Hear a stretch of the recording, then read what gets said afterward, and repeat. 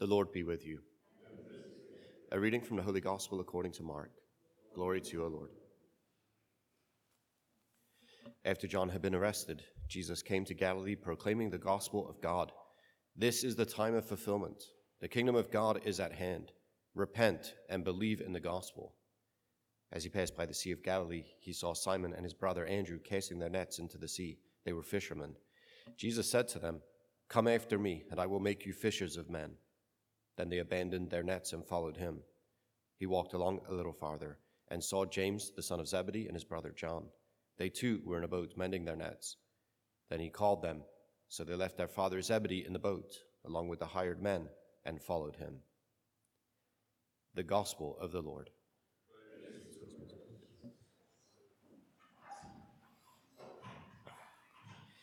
Yeah, I'm hoping it's not simply a matter of self-indulgence, right? We have these, on my part, we have these, the scriptures speak very clearly and quite loudly about repentance. Yeah, so I don't want this to be, like I said, a matter of self-indulgence. But I have to say, we look a little bit at the book of the prophet Jonah, mainly because it's my favorite, it's my favorite book of the Bible. We miss like almost all of the story in that retelling, that first reading.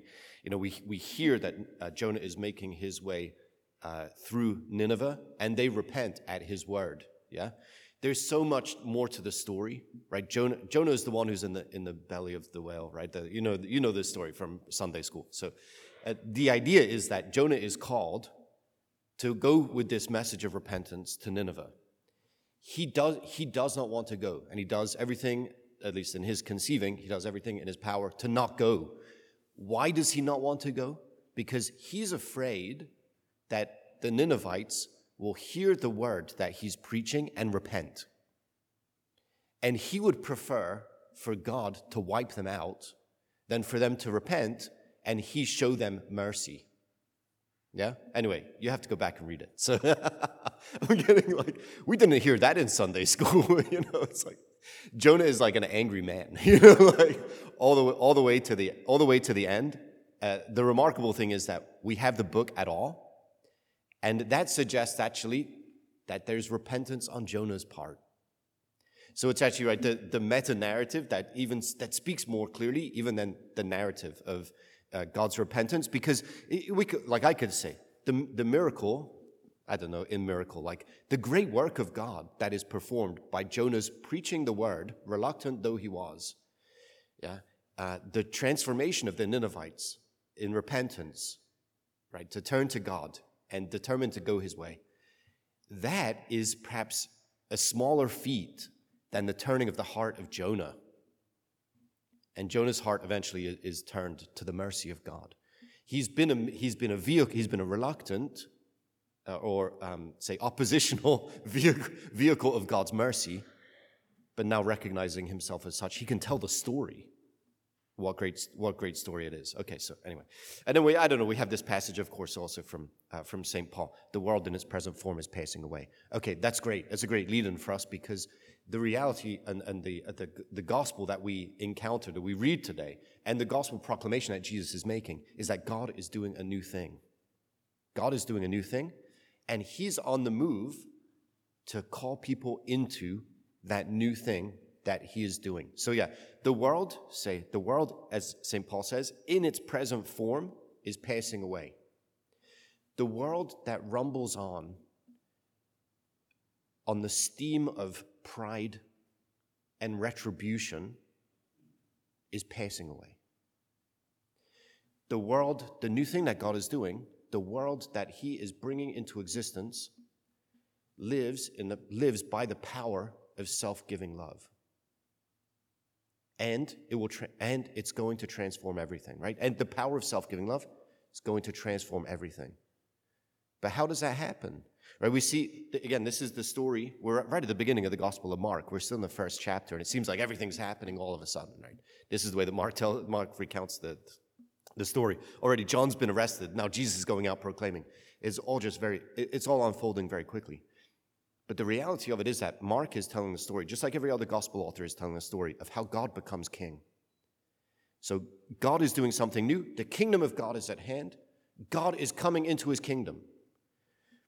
God is giving life to this kingdom work of his that's happening, say, in and as, and then through Christ Jesus, the king of the movement, yeah? The one at the head of the renewal movement, the renewal of Israel movement, that will then bring restoration to the entire world. So this is the story. This is very strange, can I say? Like, I'm not sure that if any of us, we were to say, okay, like, I'm gonna start growing a movement towards my enthronement as king, right? King of all peoples, right? Maybe you just don't have the same ambitions that I have. You know what I'm saying? Like, we recognize, like, I can hardly be the king of my own life. I don't want to be king of anything else, actually. Okay, but if we were to imagine that we had the ambition to be king of anything, is this really the way that we go about it?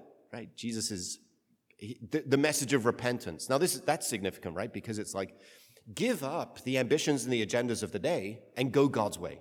God is doing something new. You're being called to participate in it. In fact, we pray that all the time, right? We pray, thy kingdom come, thy will be done on earth as it is in heaven, right? We're saying to God. So we recognize, actually, we are actually trying to be the kings, at least of our own lives, the captains of our own souls, right? We want to make our own course, chart our own course.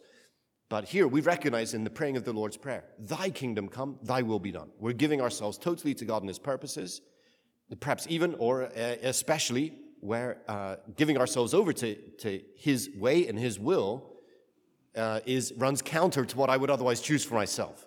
That's the abandoning of the nets and following Jesus, right? It's the primacy of the call. Is to say, when God calls, we go. It's really that simple. And nothing ought to prevent us from doing so. And anything that would otherwise prevent us from doing so, we have to leave. Even if here it's representative of livelihood and family, which may or may not upset us. I don't know. We all have this different experience of both livelihood and family. But this is it, right? When the call of Christ comes, we go.